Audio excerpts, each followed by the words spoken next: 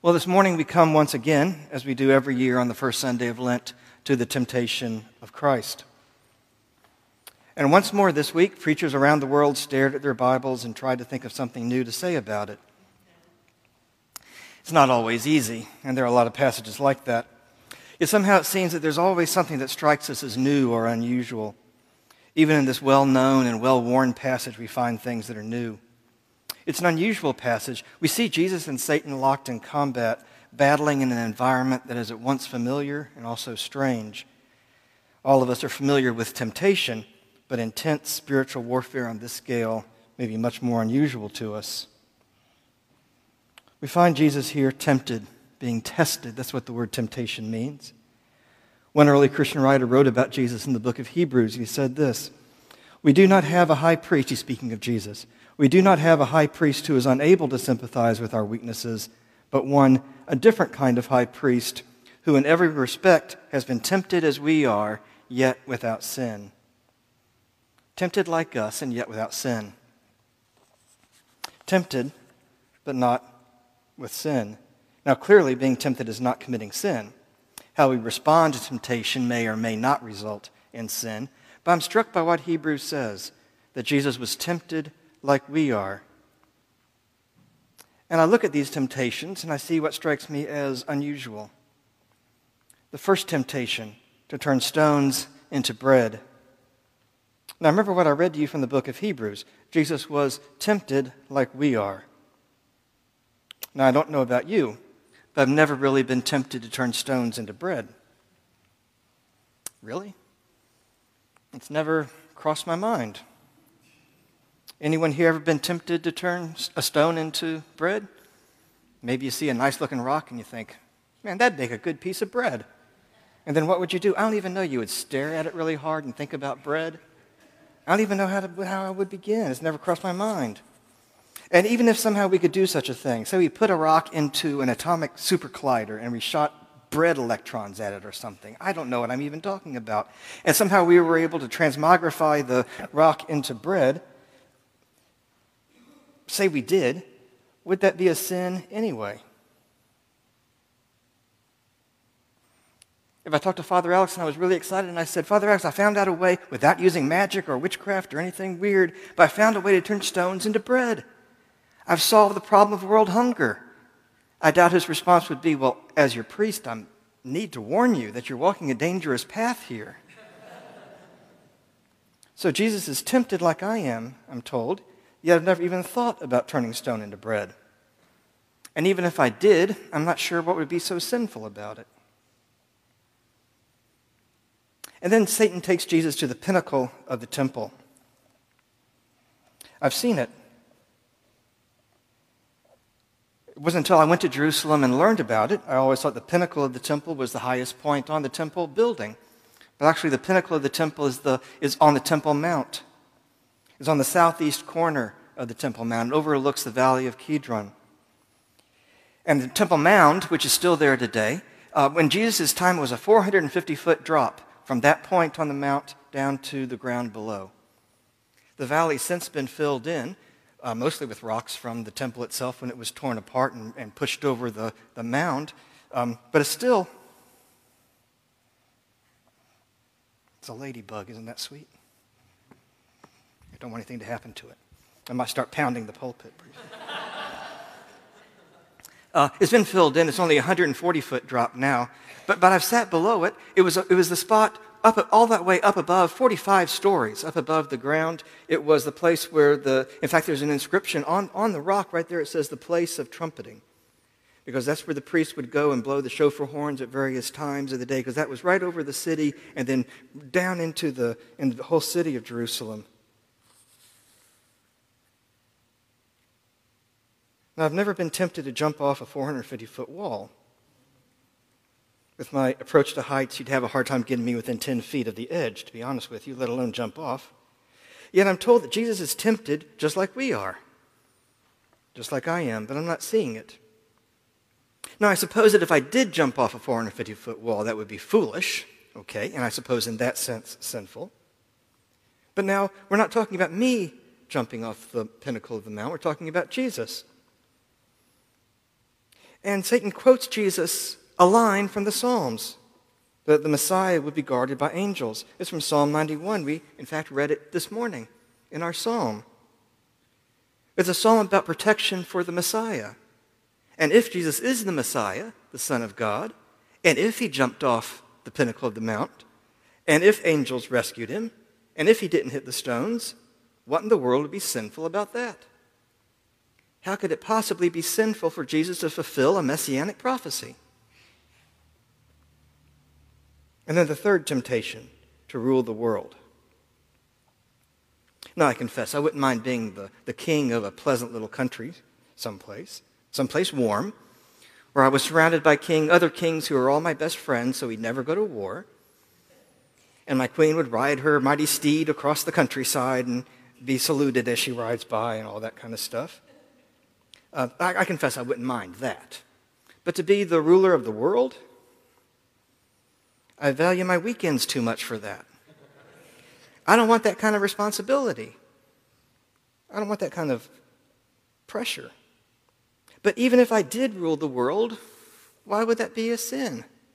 Really? And I look at these specific temptations and I think to myself, I'm really not tempted by these things. The specific, particular temptations here really don't speak to me. So what am I missing?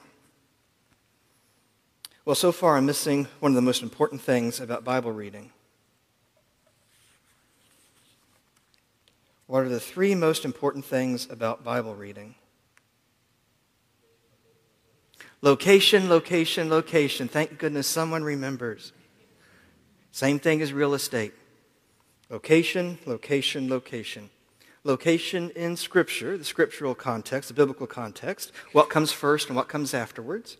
Location in place, the cultural context. That includes economy and the political situation and legal situation, all that kind of stuff. And then the location in time, the historical context, what happened before, what time period are we in. Now, of course, you don't need to be an expert in all these kind of areas to read the Bible. Don't get me wrong at all. You don't need to be an expert because the most important is the most obvious, and that's the location in Scripture, what comes before and what comes after. Our Scripture reading is from Luke chapter 4. It's obvious what comes before Luke chapter 4, and that's Luke chapter 3. And what happens in Luke chapter 3? Jesus goes down to the Jordan River where John the Baptist is preaching a message of salvation and offering baptism. And Jesus is baptized, and then immediately he's tested. Let's look at what Jesus is being tested with. Jesus goes to the Jordan River. He's baptized. And do you remember what happens when Jesus is baptized? The heavens roll open, and the voice of God says, "This is my beloved Son, in whom I'm well pleased." And immediately, Jesus goes into the wilderness, and what are the first words that Satan says to Jesus? If you are the Son of God, then God himself has just said, "This is my beloved Son," and Satan says, well, if you are. I've often read them as a challenge to Jesus, that Satan is saying, prove you're the Son of God by doing this or doing that. But I think that misses the point. Satan is saying, if you are the Son of God, then get what you deserve. If you are the Son of God, then at least you deserve food. You have the power to turn stones into food, so take what you deserve. After all, what kind of father gives a son nothing but stones when the son is hungry? You might recognize that line from one of Jesus' later parables. I wonder if he was thinking about this situation.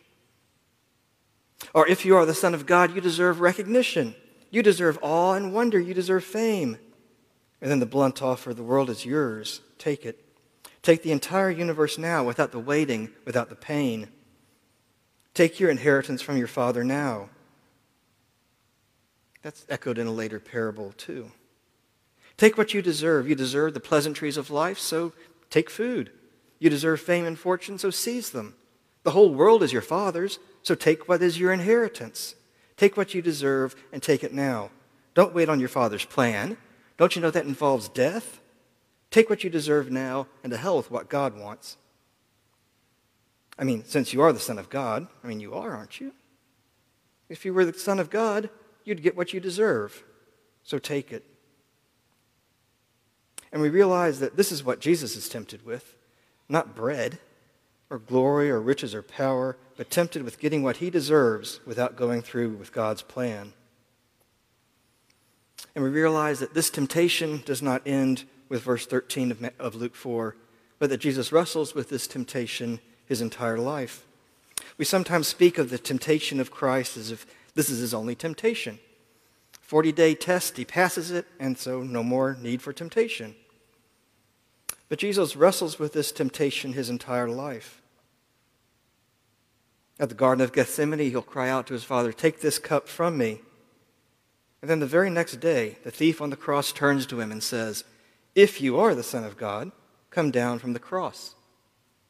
And the crowd gathered at the cross picks up the taunt and mocks Jesus, saying, "If you are the Son of God, come down from the cross, and we'll believe in you."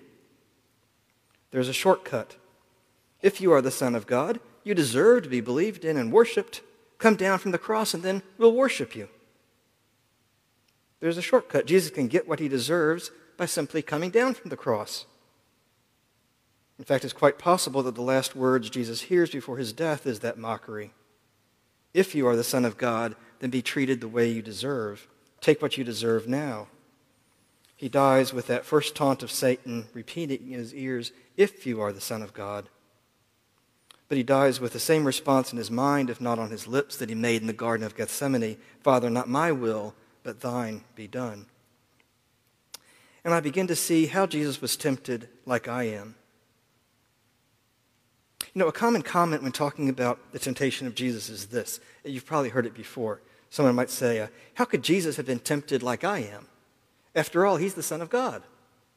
I've probably said that myself.